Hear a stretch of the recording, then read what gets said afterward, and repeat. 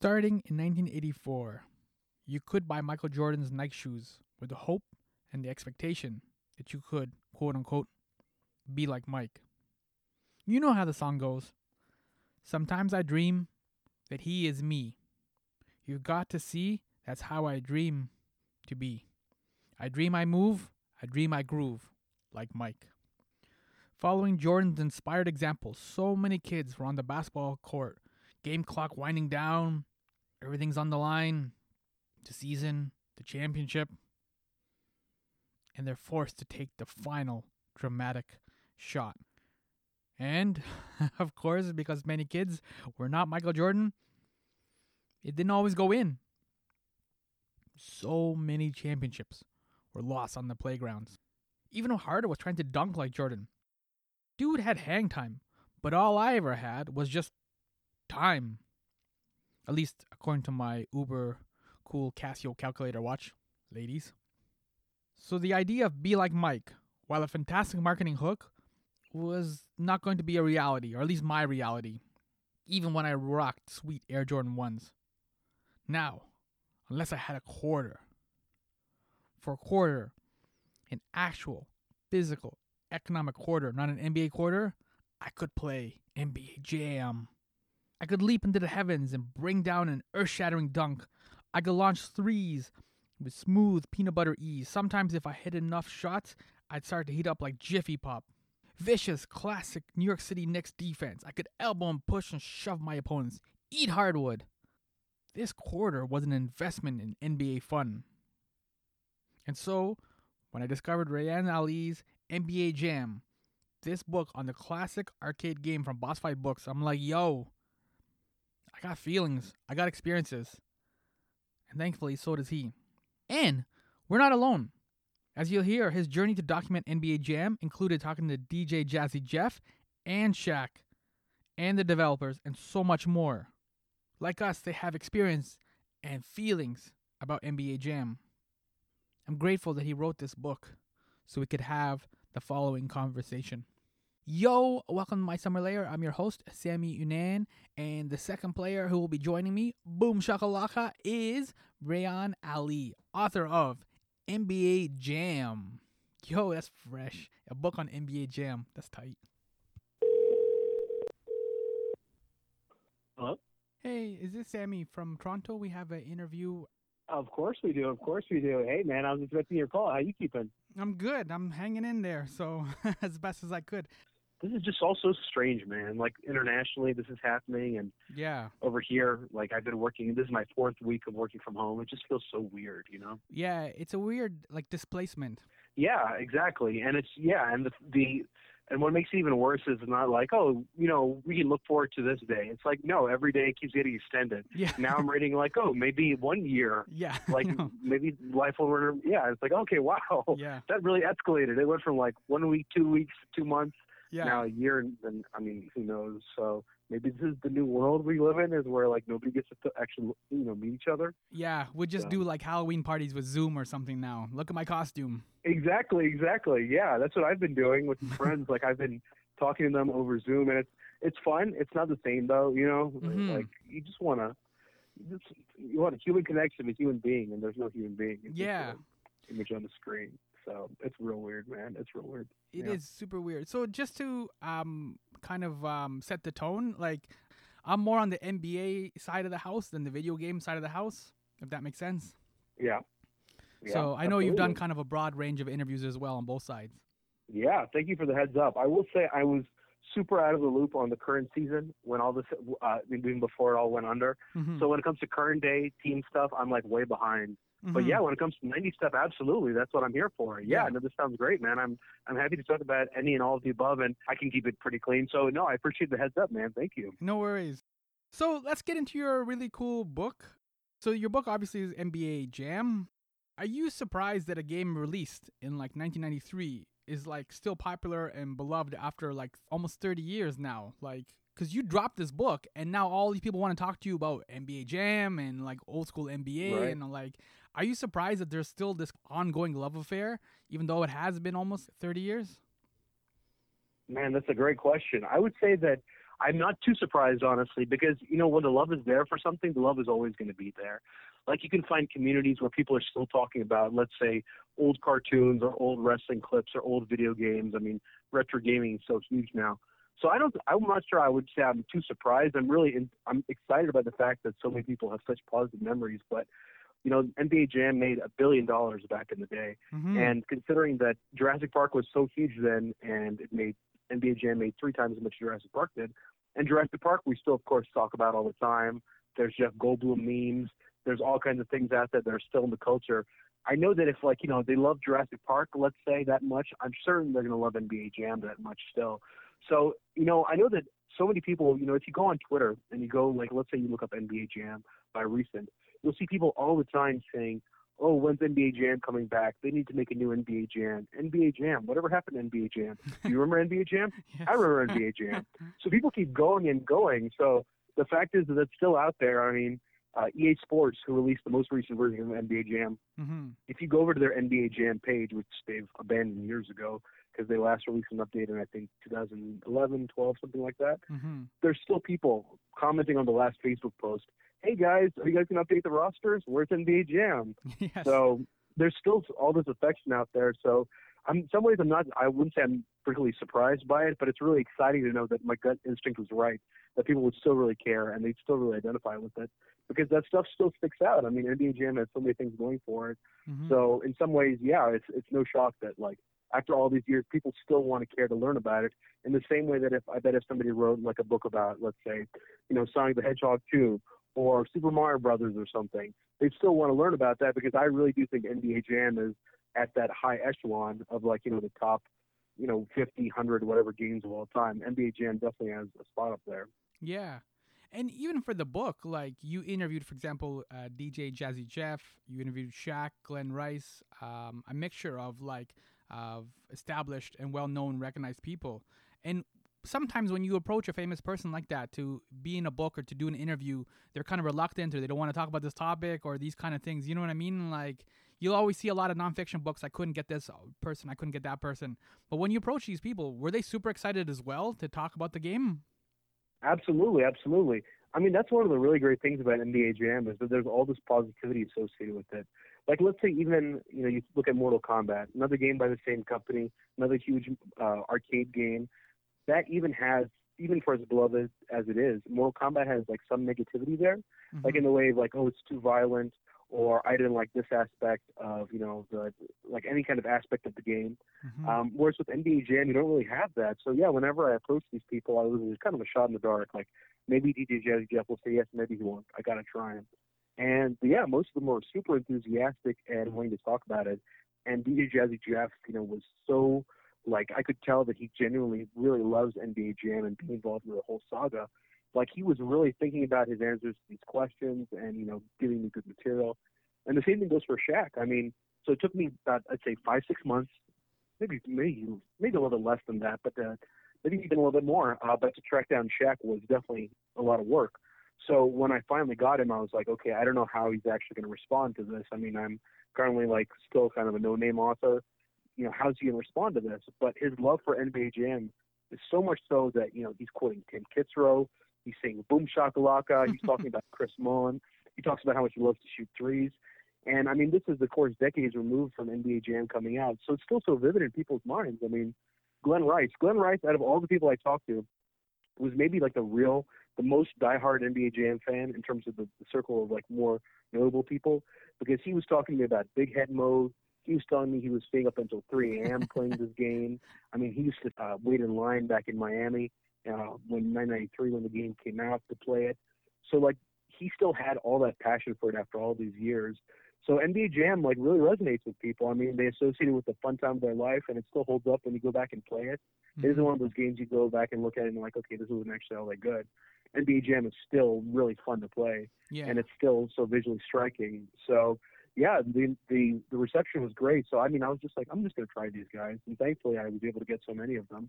And even so, the people that I didn't get, like they said, I never heard anything bad about NBA Jam. Or, they may have just, not responded to my email. But anybody who I interacted with almost always had something nice to say about it. So, yeah, man, people still love NBA Jam, and it makes me so happy. I love the game, too. I was always a big fan of the game long before I did this project. So it's Mhm. really exciting from that aspect too. Yeah, I forgot about Big Head mode until I came across it in your book. I played Big Head mode a couple of times, obviously back in the day, Hmm. but you forget about it just Yeah, because of the time goes by. And I was like, oh yeah. absolutely, absolutely. Yeah, and it blew my mind that they wanted to make Big Head mode the default mode for the game at one point, which would have been so strange. I think that would have actually really hurt NBA Jam if Yeah. all you had was Big Head mode all the time. But as a novelty, as that secret that they had in the game, I think it was really good for it. Mm-hmm. And the interesting thing too with Shaq and his love of video games is he kind of now represented the new guard of NBA players that were coming in, because you had the old guard, which was like Magic and Larry Bird and Michael Jordan, and these were not necessarily video game type players and stuff. They were just starting to get the shoe contracts and the coat contracts and things like that. But with Shaq and especially the Orlando Magic, that '90s team with Nick Anderson and Penny, it kind of represented this new guard, and now we have like NBA 2K tournaments, and we have all these players, especially during this lockdown, playing video games, and that Shaq was one that kind of gave it that legitimacy and kind of ushered in that new era of NBA. Absolutely. That's a great point. Yeah. I mean, it's one of those things right now. If you go see, like, let's say you go see somebody on Twitter or Instagram or whatever, like a famous NBA player playing a video game, it's cool, but it isn't that crazy of an image. Like, it isn't that big of a deal. Mm-hmm. But things were so different back then, and the perception of video games was so different back then that, yeah, I really loved hearing about the Orlando Magic all getting together to play the game. Like, that's just such a cool visual to me, like that classic Magic squad getting together in a hotel room and exchanging lots of money, spending their time together. Yeah. I mean, they could go out, they could be doing anything, but they're playing as themselves in NBA Jam. I mean, that was just such a great visual to me. So yeah, so Shaq is definitely one of the real video game fans out there from that, from that '90s scene that I've come across. I mean, he talked to me about how he started off with Double Dribble, then NBA Jam came along, and he decided that NBA Jam was cooler than that. But then when I talked to him on the phone, I was like, okay, what other kind of games are you into? So we talked about Mortal Kombat a little bit. We talked about Punch Out. I had to ask him about Shaq Fu, which was Yes. not the best game, but he was very proud of it. He's like, don't you worry. He kept implying that that he did very well for himself with Shaq Fu, even though the reviews weren't good. So Mm. Shaq's always been a video game guy, and there's pictures going back to the '90s of Shaq at his in his house playing on an NBA Jam cabinet. I mean, there's actually a video interview out there of Magic Johnson and Shaq playing NBA Jam together, Oh wow. which is crazy. Like, Mhm. yeah, I got to send that on over to you. Yeah, please. From back in the day, this is this amazing find that an NBA fan found. And yeah, and then Magic interviewed Shaq right next to his NBA Jam machine, and it was just like, well, this is crazy. I mean, this is like '93, '94. Like, it's totally different from how it is now. So Shaq is definitely part of a different guard, and yeah, that's a great point. I never really thought about how he was one of the big pioneers there. Yeah, because like you said, even in the book, that the NBA initially was kind of reluctant to kind of give the license to sell the license, and Hmm. they didn't really kind of know what this video game thing was. And as you alluded to in what you were just saying, the video games, especially arcades, had that kind of negative connotation, right? New York, I think was it New York City or New York State, where pinball games were illegal? I think until like the '70s or something.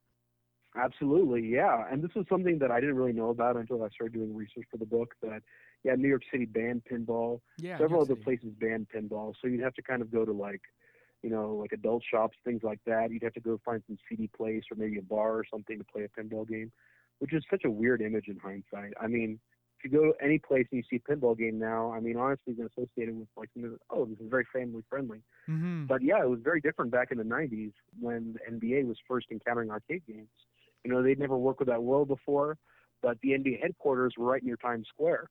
And back in the late '80s, early '90s, Times Square is very different from how it is nowadays, where it was very seedy and there's a lot of, there's shops there, crime there, all kinds of stuff going on there.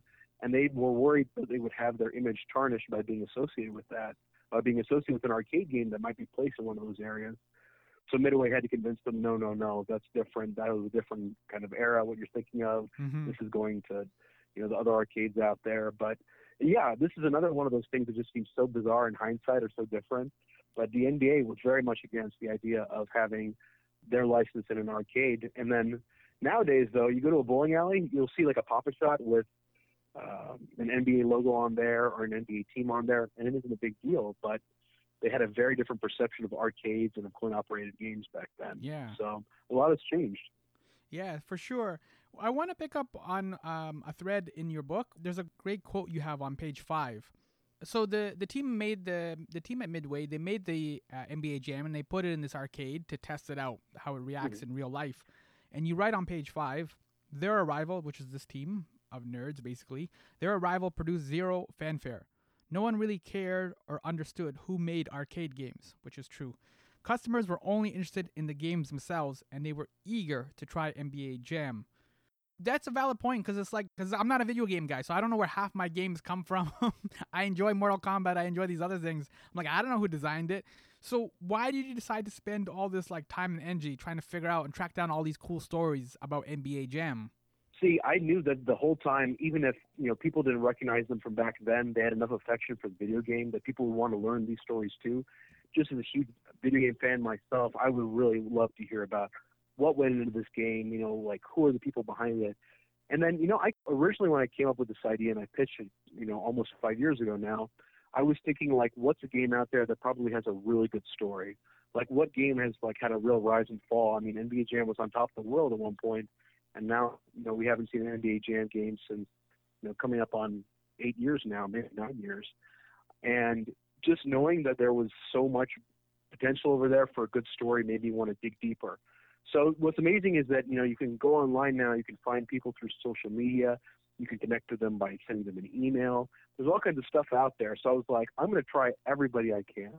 So I managed to get, the original NBA Jam team, other people that worked at Midway, fans who were so big into the game that they wrote the original strategy guides.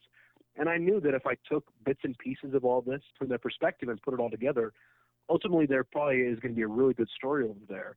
Mm-hmm. So it starts off with one piece from here, piece from there. But, I knew that these guys created history, and there's only 7 of the guys. There was only 7 of them on the original NBA Jam team. This is just crazy to me. I mean, NBA Jam, still iconic. Only 7 people made it. You had some other people on the hardware side and, some people in management and marketing, but there's only really 7 people that made the game. And I was like, man, these 7 people have to have some amazing stories. And pretty much all of them had something incredible to share or some really cool detail that I didn't know. So I just had a gut feeling, like it's one of those things out there where there's got to be something big when the game makes $1 billion and it's an arcade game. I mean, $1 billion is just crazy. Like thinking about how many times people had to put those quarters in, that image blew my mind. So I was like, I know there's something there. So it was really satisfying to find out there was. Mm-hmm. Yeah, I contributed a lot of quarters to that $1 billion as well. I think we all did. That's awesome. That's awesome. What's funny is that I didn't actually play the NBA Jam arcade game, like the arcade version, until many, many years after it came out. So I grew up with the original Sega Genesis version, or the Sega Mega Drive version, which was the European version, and of Tournament Edition, and I didn't play the arcade game until maybe like 10, 15 years ago, something like that, like relatively recent. Like I always knew NBA Jam, and I'd seen the screenshots, but yeah, like it was maybe 15 years ago that I played NBA Jam for the first time in an arcade, which is kind of weird because the whole book is essentially about that whole arcade scene. But I had that love for it where I was still like, okay, I mean, I might have not played it, like I might have not been there putting the quarters back in then. Mm-hmm. I would have been if I had gotten the opportunity, I absolutely would have. So it was really fun to go and learn all this new stuff that I didn't know then too. Was this because of you growing up in Pakistan? It was, yeah. So you have, we'd have arcades over there. So I grew up in Karachi, huge city, very metropolitan. So you can go out there and you can find different games out there, but you're always way behind the curve in terms of what was coming over to Europe or to North America. So, for example, there was a Pizza Hut near me where they had Street Fighter 2, yes. but they didn't have like the newer versions of Street Fighter 2. Mm-hmm. And there was a place that had Mortal Kombat. I think this might have been actually the same Pizza Hut, but there was no Mortal Kombat 2. Chances of finding Mortal Kombat 3, almost zero. Mortal Kombat 4, don't even think about it. And NBA Jam was one of those things where, even though the NBA was super popular back then, it didn't really go over there to Pakistan. So you could never find an NBA Jam cabinet anywhere. You couldn't really find much NBA stuff at all. But what was really weird is that Space Jam was huge. Like, people loved Space Jam when that came out a few years later. But then NBA Jam, like the carts, people love. Like the cartridges, I'm sure they sold. But the actual arcade games, you can find them anywhere. So, yeah, so I had a very different experience growing up as an NBA fan than a lot of people who would be able to see it and enjoy it as it was happening. I just see so much of this from far away. Yeah, so does that perspective, the fact that you are in the culture but not necessarily of the culture. Like you said, you're in Pizza Hut playing Street Fighter, which is kind of an experience that most of us have growing up. You just happen to be in Pakistan Pizza Hut when you're doing it. Like some of your other writing as well, like you've written about Kids Bop, you've written about the David Bowie Is exhibition for Wired magazine. Yes, yeah. So you seem to have like an outsider almost looking into the culture, not necessarily of the culture, if that makes sense, perspective. Is that accurate? Absolutely, absolutely. No, that's a great point. I enjoy a lot of stuff like that, like seeing stories that haven't been told before, or stories where there's some really interesting material, but it's not from the obvious people. Like, with NBA Jam, of course, like I had to go and get everybody for the book, but I know that there'd be really good stories on the outskirts. Like my favorite story from the book, or my personal favorite, is probably of the guys who wrote the original strategy guide for NBA Jam, who became such big fans they went and visited Chicago and got a tour of the Midway office. I mean, that was just something that blew my mind, but that was something that wasn't out there at all before.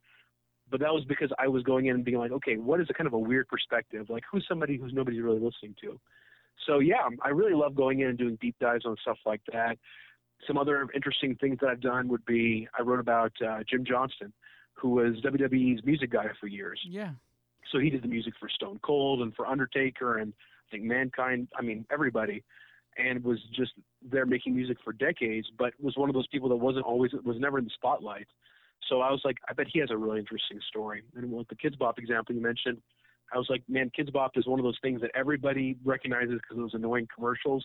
But I don't think anybody knows who's behind that. Like, who are those people actually making Kids Bop? What's going on there? Mm-hmm. So I'm always there. I'm always trying to find like unusual stories or people that you wouldn't be necessarily expecting to hear really good material from, because sometimes there's some amazing stuff over there, and then it just comes out of nowhere. Like, right now the big thing is Tiger King on Netflix, right? Yeah. And that thing is huge. Mm-hmm. And that all, like, when I watched that, I'm like, oh, this is amazing. I can't imagine what this documentary filmmaker was thinking when he met these people. And he found the story that nobody else really had before. And now, of course, it's this huge sensation, and everybody's watching and everybody's talking about it. But there was once upon a time when you go like, this is dumb. Why are you going to make this into a movie? Like, why would you spend your time on a series like this? Until you kind of put it all together, like, okay, wow, there's probably an amazing story over here. So yeah, so sometimes in the weirdest places you look have the best stories, and you never know who you might talk to who might give you some real gem. Like, I was lucky enough to get so many gems for the book. So there's some really incredible stories out there. You just have to know where to go digging. Yeah, and as part of the story for NBA Jam, is it also just timing? Because this was 1993, right? So Dream Team was 1992. Jordan obviously just took off. He started winning championships in 1991, so that kind of established Jordan, and then he went on that epic run with 6 rings. We talked about the Orlando Magic as well, that epic team with Penny and Nick Anderson, and they could have rumbled if they had stayed together and stayed healthy. You had Space Jam, which we also mentioned in 1996. Like, the infrastructure for the NBA was being set up, but at the same time, there was all this other stuff that was happening for video games. Like, you mentioned message boards, the beginning of the early internet. People were starting to look for cheat codes. There was actual video game journalism that was happening. So it was timing as well, wasn't it? Like, how propelled the success of NBA Jam, like when they released it? Absolutely. I mean, that was absolutely crucial to it. I mean, and also consider the fact that NBA Jam was developed in Chicago. So those guys were all in Chicago watching the Bulls, be on top of the world, and watching what was going on with the whole Michael Jordan, rising to being this pop culture icon thing. Like, what happened there? So I know there was just so much material over there. There was so much interest. I mean, the NBA, like, at that point was really heading way up. I mean, there was, of course, so many amazing stars before him, but he was new in the way that he was so commercialized, so well merchandised, and he was doing all these different things, and all the eyes were on him. And of course, media was getting better in terms of information being communicated faster. So NBA Jam was really that perfect storm in some ways. They had the NBA thing going for them. Mm-hmm. The fact that, Michael Jordan was in Chicago, which is where the team was, and they were obviously, they really, really cared about basketball too. On the video game side, arcades were so big back then, and that arcade culture was so huge where, if you want to go play the best game, you got to go to the arcade. So the fact that it came out as an arcade game really helped it too. And there was just, so many things going on over there. But I mean, the early 90s, mid 90s NBA is so special. You've got so many good people. I kept thinking, like, man, there's so many great players from back in the day that I really, really loved. The Jazz were fantastic. Yeah. I mean, you've got You got the Supersonics, you got the Rockets. You can just keep going and going. Charles Barkley. I mean, there's so many that I just forget off the top of my head. Yeah. Patrick Ewing and the Knicks. So yeah, it was just such a special time, and those such big personalities too. Yeah, so picking up on that thread then, on page 20, you write about, you have this line that says, you couldn't play as an actual team or players in NBA basketball, another game, but the mere act of having the logo on the box signaled a major development for fans who want to experience NBA action in a new way. The league found a potentially lucrative licensing avenue too.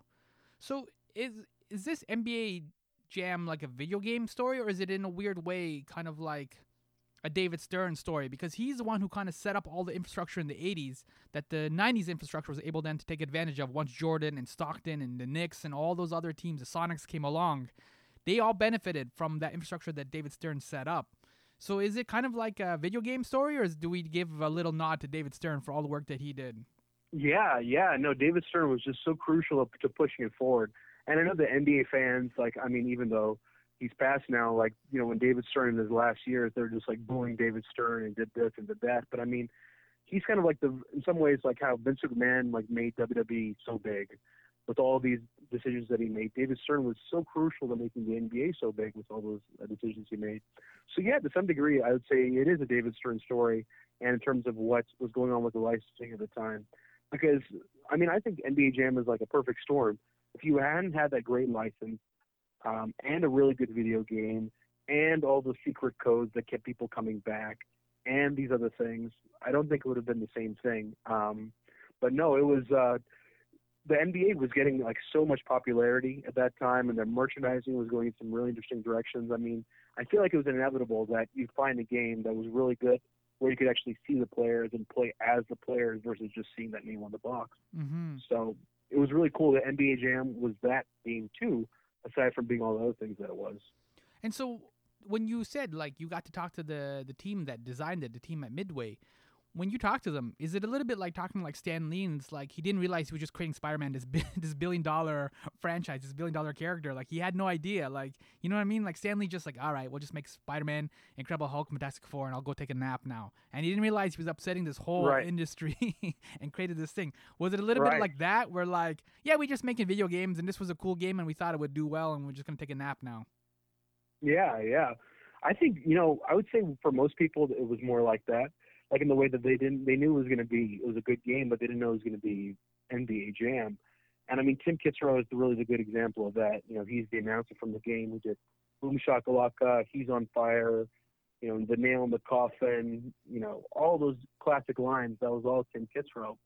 And he was one of those people who ended up having his own career elevated because of NBA Jam without him really knowing what was going on, like in terms of how big this was going to be. You know, he accepted this job to do this voiceover for the game. He got something like $1,000, maybe $1,500 or so for his sessions for that arcade game. The game blows up, makes $1 billion, probably more than that. And he was surprised as anybody that like it's so big that kids in the arcades are imitating him and they're yelling it across the arcade. And I know that other members of the actual design team didn't, you know, they knew it was a good game, but I don't think anybody knew it was going to be as big as it was going to be. The only person I'd say maybe who had an inkling was Mark Turmell, who was the lead designer of the game, because he always kind of had a big vision, and he always wanted to do something really big. I'm not sure if he knew NBA Jam was going to be that big, but he really wanted to like make NBA Jam as good as it could be. Like he wanted it to be one of those games that stood out. And I think that's one of the reasons that you go back to so many of the games that he made. I mean, he made NBA Jam, NFL Blitz. He made games like Smash TV, MLB Slugfest, all these games that people still really love because he had that big vision. But in terms of NBA Jam, like making $1 billion and it being this huge, basically household name in the 90s, I don't think that anybody really saw that coming. Turmell might have been the closest, but even then, I don't think anybody really knew what they were getting into with it. Yeah, can you just give us like a broad strokes, a little bit of like how the video game business works? You talked a little bit about it in the book. Like, so Midway comes up with this NBA Jam game, and they put it in the classic arcade cabinets, and then they got to drop it off to arcades. And so, what kind of happens after that? Yeah. So what Midway would do is they would create the cabinets, and then try to sell them on over to the arcade owners slash distributors. So there'd be this distributor network out there too that would be basically having an inventory of arcade games that it would send out to different arcades. So let's say, you're over at Sammy's Arcade and I'm sending over an arcade cabinet to you. Well, the whole goal with this is that I want you to buy if I'm Midway, I want you to buy my cabinet so that you'll make a lot of money off of it, and then hopefully keep buying more Midway cabinets, which will in turn expose people to more Midway games, and then build Midway's brand and whatnot. But the way that it worked was a lot of was like a distributor system.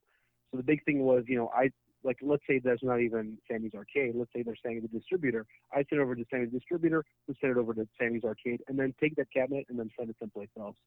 So it's kind of a complex network of these people who would have these games in their arcades. Some of them would own them, some of them wouldn't. But that famous $1 billion figure, Midway didn't make that money. Mm-hmm. The arcade owners made that money, which is why the arcade owners were so excited about Midway games, and that's why they kept, stocking them. Like, oh, okay, we'll put NFL Blitz in there, we'll put NBA Jam, we'll put Mortal Kombat 1, 2, 3, whatever. It's because they knew they'd make a lot of money because they were really good games and they really grabbed people's attention. But the business was kind of interesting in that way of like, you're making this huge big game and then hoping that somebody's going to buy it, and you're not even selling it direct to consumer. You're selling it on over to people who are going to then present it to the consumer. So definitely kind of a different business model than what you see nowadays, where you get a video game, a home video game, it's going from the company eventually to you, as opposed to that where you're sending the game out to people who you want to buy the game, who will then let other people play the game. So kind of convoluted. Yeah. But it was a really interesting world to learn about how they did this back in the day. And speaking of business models, Michael Jordan was not in the game, or technically wasn't in the game. He did end up in the game eventually. Is that true? That is true, yes. Yeah, so he was not in the original game. It was always a licensing issue. He didn't want to put his likeness in the game. I'm sure he had some kind of special clause because of how big he was at the time. So he would be separate from the NBA Players Association, which is why if you go back to even that first version of NBA Jam, you'll see somebody like Shaq in there who wasn't there in a future game because he became a bigger star, or you'll see Charles Barkley in there who was also not in a future game because he ended up taking his license elsewhere. But, you won't see Michael Jordan there because Michael Jordan, from pretty much early on, knew that his brand was bigger than the NBA's in some way. Like, he was different. He was separate from them. So he made it so that he would not have his image license for the game, and it would cost Midway way too much money to put Michael Jordan in there, and it would not be to their benefit. I mean, you'd spend so much money putting it in there, and it really wouldn't make that much of a difference overall in terms of the sales or how well the game would do. Mm-hmm. So it's kind of weird to me that, he's the most famous star of the 90s, but he's not in actually one of the most famous games of the 90s. In fact, he's probably not in most famous games from the 90s when it comes to basketball. So that was always kind of crazy to me, but he ended up being a big NBA Jam fan anyways. There was a story that a couple of people told me, which was great, which is that Michael Jordan's reps reached out to Midway and said, hey, we want a special version of the game for Michael that's got him in it. And not only that, but Michael's friends, Gary Payton, who was on the Seattle Supersonics and had not yet appeared in an NBA Jam game. Keep in mind, he was in NBA Jam Tournament Edition, not the original NBA Jam. He wanted to be in the game, and then Ken Griffey Jr. also wanted to be in the game. So, there was custom versions. There's a custom version out there with Michael Jordan, Gary Payton, Ken Griffey Jr. That's just so weird to me. The fact that there's three guys are all on the special version of the game that other people can't play. But it was so big at the time that if Michael Jordan asked, hey, can you make a custom version of the game for me? I mean, if you're Midway, you're absolutely going to do it. Mm-hmm. So it's crazy to think that, Michael Jordan might have had an NBA Jam in his house. Wow. Game, but nobody else gets to play it. Yeah. He would have probably been upset, too, if they kind of given him a lower score on some of the ratings and the skills. Oh, absolutely. Right? Absolutely, yeah. I mean, this is one of the fun stories I learned throughout the book, which was, or throughout writing the book, which was, so of course the Knicks were huge back then, and Patrick Ewing was the star of the Knicks.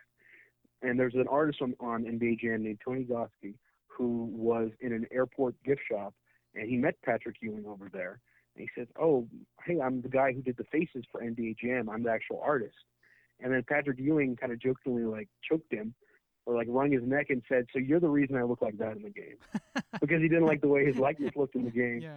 the fact that like Patrick Ewing knew what NBA Jam was. Not only that, but was upset by the fact that it wasn't a good likeness. Mm-hmm. I mean, that also speaks volumes to how big NBA Jam was. I mean, you got the players themselves, taking note of stuff like that. So, well, yeah, I'm sure if his stats were low, Jordan would have been upset. And I'm sure there's players nowadays who, if a new NBA Jam was made and their stats weren't good, they would be very upset too. Yeah. And one of the highlights too, when you're talking about the popularity of the game, was the expressions and the announcer Tim Kitzrow. You already mentioned him, and like you did a great job by naming each of the chapters after one of his phrases, like "swish" and "he's on fire." My impression's terrible. I apologize. But my favorite expression was always the nail in the coffin. Do you have a particular favorite expression? That was so good. Yeah. Oh God, I love them all. But yeah, it's a cop out to say I love them all. Mm-hmm. But personally, I love Swish because it's so simple. Swish, Yeah. like the way he would say it was always so good to me.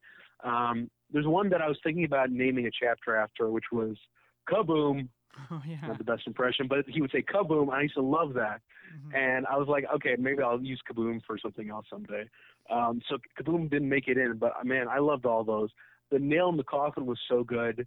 Mm-hmm. And then I also really loved when the game would almost be over, and he would say 1 minute to go, and man, I just loved the way he used to say 1 minute to go. It would just get my blood pumping, like Yeah. okay, 1 minute to go, here we go.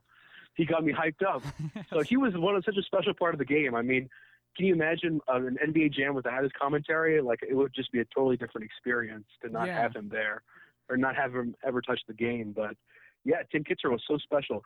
And it blew my mind. Another thing I learned throughout making the book, which was that Acclaim almost cut him out of the home games over a money issue, which was a pretty small sum of money overall. Tim Kitzrow wanted to make $3,000, I think, Mm-hmm. as opposed to $1,500 that he made on NBA Jam for recording the home games, which $3,000 isn't that much money if the game is going to sell a gazillion copies. Right. But Acclaim at first said no.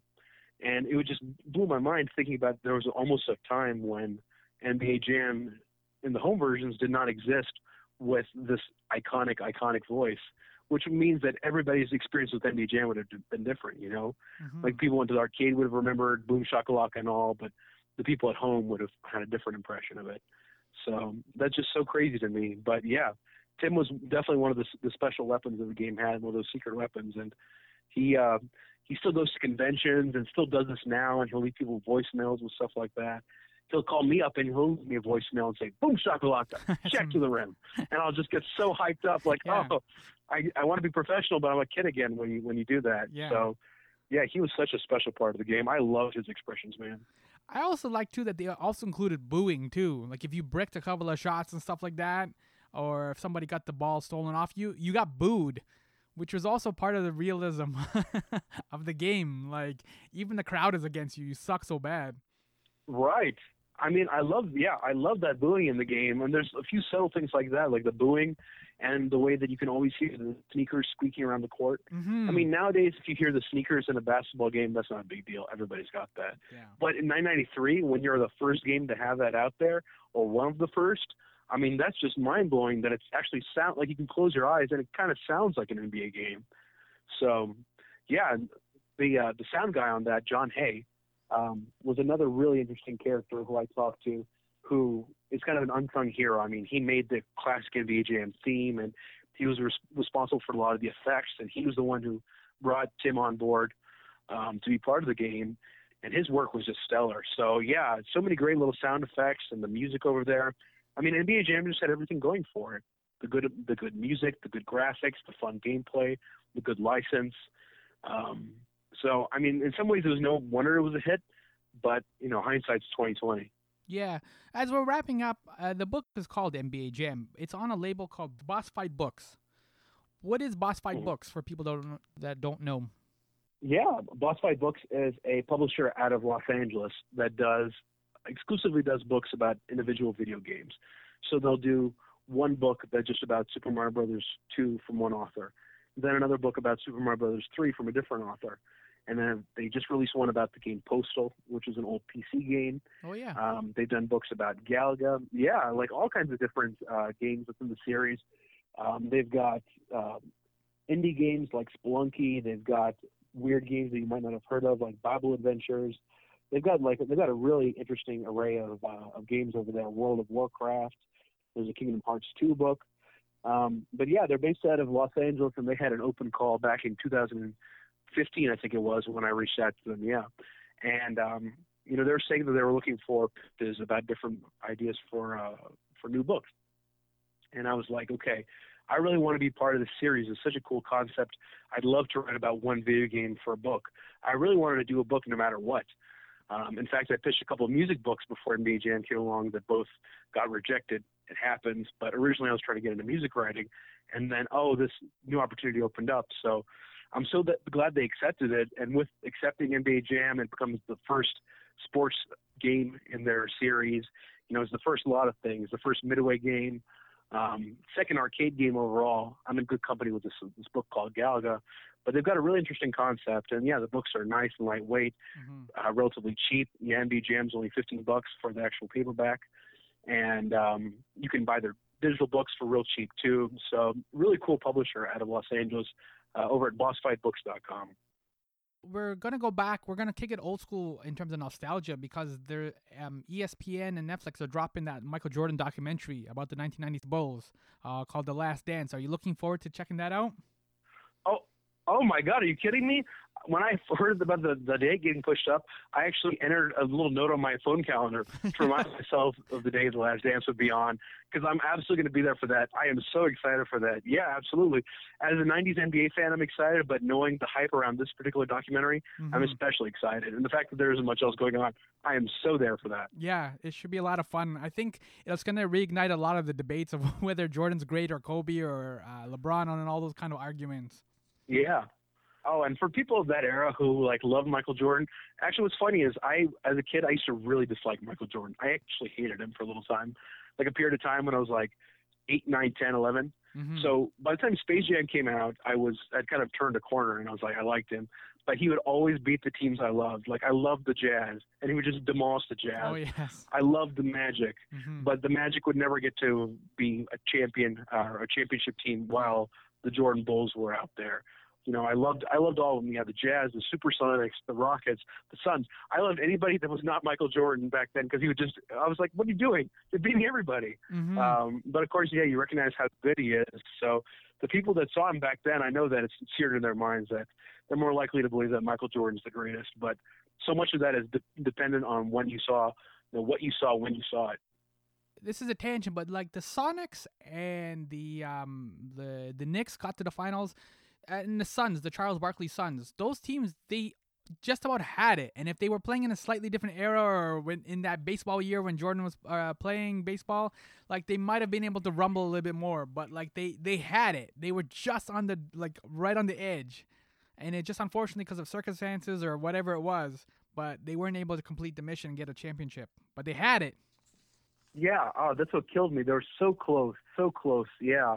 But, that's just how good Jordan was. He would just come on through, and, the double three-peat, that just blows my mind. And it was so, when the Warriors got that, those a few years ago, started getting more, multiple championships, I got, little shades of the Bulls. Yeah. But they didn't have, even as amazing as Steph Curry is, Michael Jordan was, on a different level in terms of what he represented and the way that he led everything. So, yeah, man, those other teams were so close. I just wanted them to beat the Bulls so bad. Just oh, please do it. And they never did. They couldn't close it. But, hey, that's why he's one of the greatest. Yeah.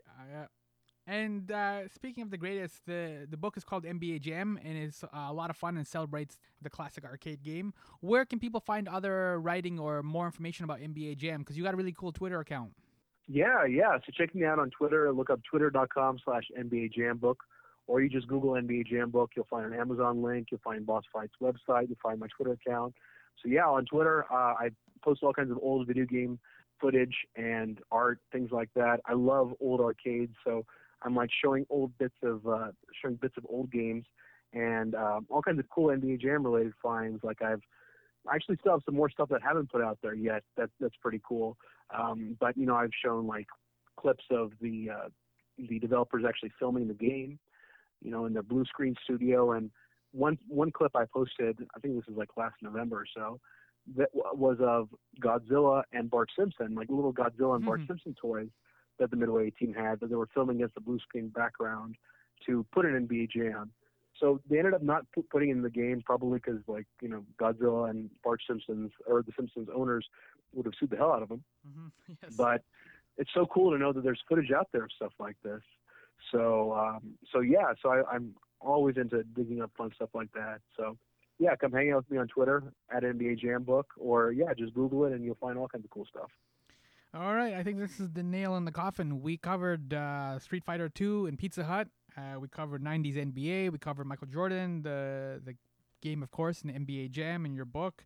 And we covered Big Head Mode. I think we covered all the major things, didn't we? That's everything, yeah. That's a big checklist. Yeah, we got it all out of the way. Mm-hmm. Thank you so much for hanging out and talking to me about the game. Yeah, thank you so much for having me.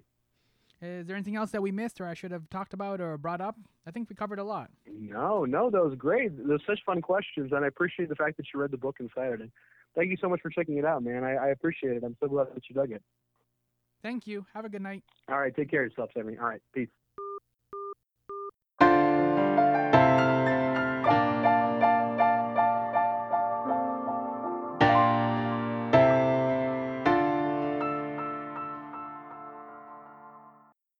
So that was my conversation with Reyan Ali, and the book, of course, is called NBA Jam.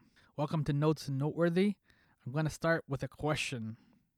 What's the statute of limitations on coin fishing? It's nothing I did per se, but I sure benefited from it.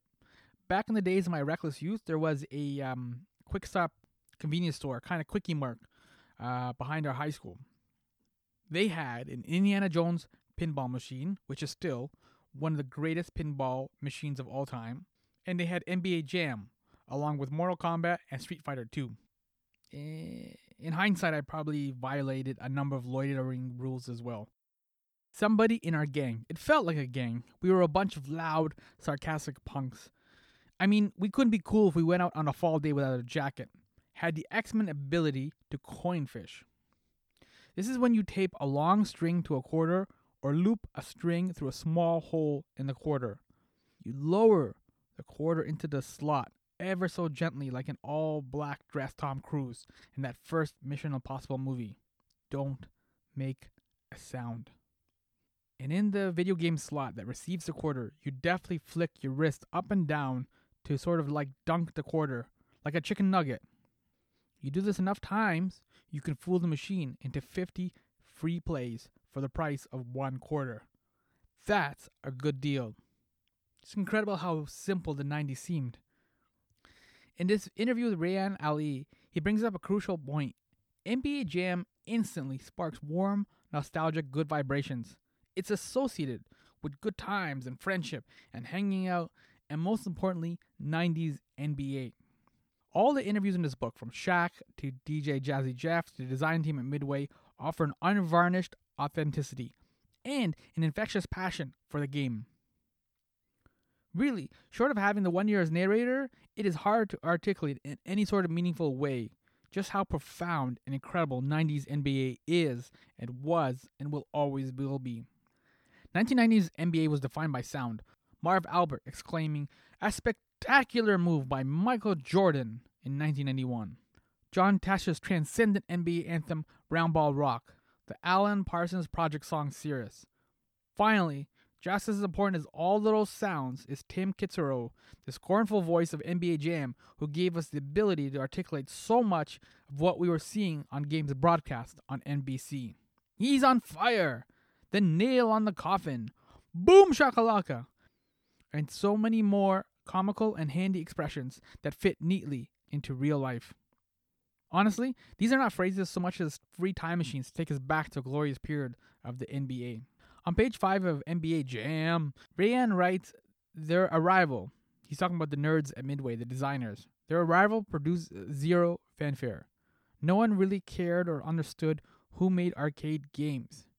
Customers were only interested in the games themselves, and they were eager to try NBA Jam. Reyan Ali is right. I, like the general public, don't know where Mortal Kombat came from, or how Street Fighter vs. Marvel happened. But as you begin to read the book you clearly spent years researching, the stories are captivating because the characters are compelling. Thankfully, the 7 designers at Midway made significant and critical decisions along the way. For example, did you know that Big Head mode was going to be the game's default mode? That would have never worked. Often, some of our best pop culture was created and designed with little understanding of how they would impact our lives and stir our imaginations. Stan Lee had no way of knowing just how big Spider-Man or the X-Men would become. With Kirby and Ditko, he designed and released them into the world and kind of hoped for the best. They were the best. This is a wonderfully dense biography covering a variety of topics. Do you like NBA Jam and have many feelings? Read this book. Do you like 90s NBA and Michael Jordan and have many feelings? Read this book. Want to learn about the video game business? I suppose you might have video game business feelings too? Read this book. Do you miss arcades with all their noise and optimism and friendships? Those are feelings too. Read this book.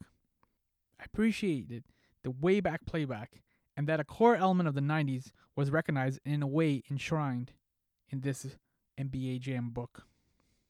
I don't know if they'll make NBA Jam games in the future. Perhaps it's good to leave it the way it is. It's hard to imagine future editions will go kaboom. Do you have NBA Jam memories? Reach out to me. I am Sammy Yunan. You can talk to me online at MyPalSammy for IG, MyPalSammy for Facebook, and MyPalSammy for Twitter. This was such a fun episode, just kind of kicking it old school and talking about NBA Jam and old school 90s. Wow. What a treat to do this stuff. Thank you so much for listening to me in a Netflix world. Seriously, just especially because Netflix now has The Last Dance.